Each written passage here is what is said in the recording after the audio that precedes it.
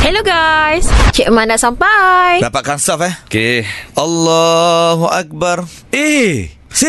Apa orang dah akad takbir kau ni? Ya Allah, sabarlah. Aku tak boleh nak ni lah. Tak boleh fokus lah saya nak sembahyang si. Kenapa? Kau kan imam. Kau pakai baju kartun-kartun kat belakang tu. Aku macam tertengok je. Tak sana Tengok aku kartun nak kau tu Okey je kau tengok ajak tu. Dia berjemaah kita, dia pakai baju Ayam Aidin. Okey je.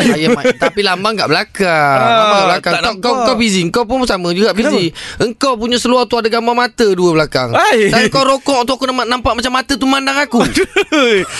Tapi macam isi jadi imam lagi lah. Aku nampak tak boleh fokus lah. Cik, kau dengan imam dengan depan kau punya baju tu ada nampak muka kepala rimau. Nampak sihat pula tu kepala rimau tu. Gemuk je nampak. Allah. Aku rasa tak boleh lah sebenarnya kita pakai baju-baju macam ni tak sembahyang kan. Kita ni pakai baju kartun-kartun rimau semua. Yang Cik Man pakai telekung kenapa? Aku ingatkan gameplay kat gajah duduk.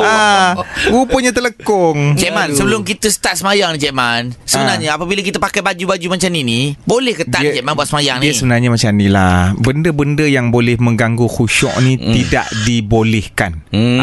Walaupun semayang kita memang sah. Memang sah. Tapi bab khusyuk tak khusyuk tu mengurangkan pahala. Macam minggu lepas Cik Man semayang belakang Fizi kan. Bagus dia. Kenapa? Baju dia plain. Tapi masalahnya terganggu pula. Kenapa? Kain dia tak ada. Terima kasih kerana dengarkan Cik Man di Tim Pagi Suria.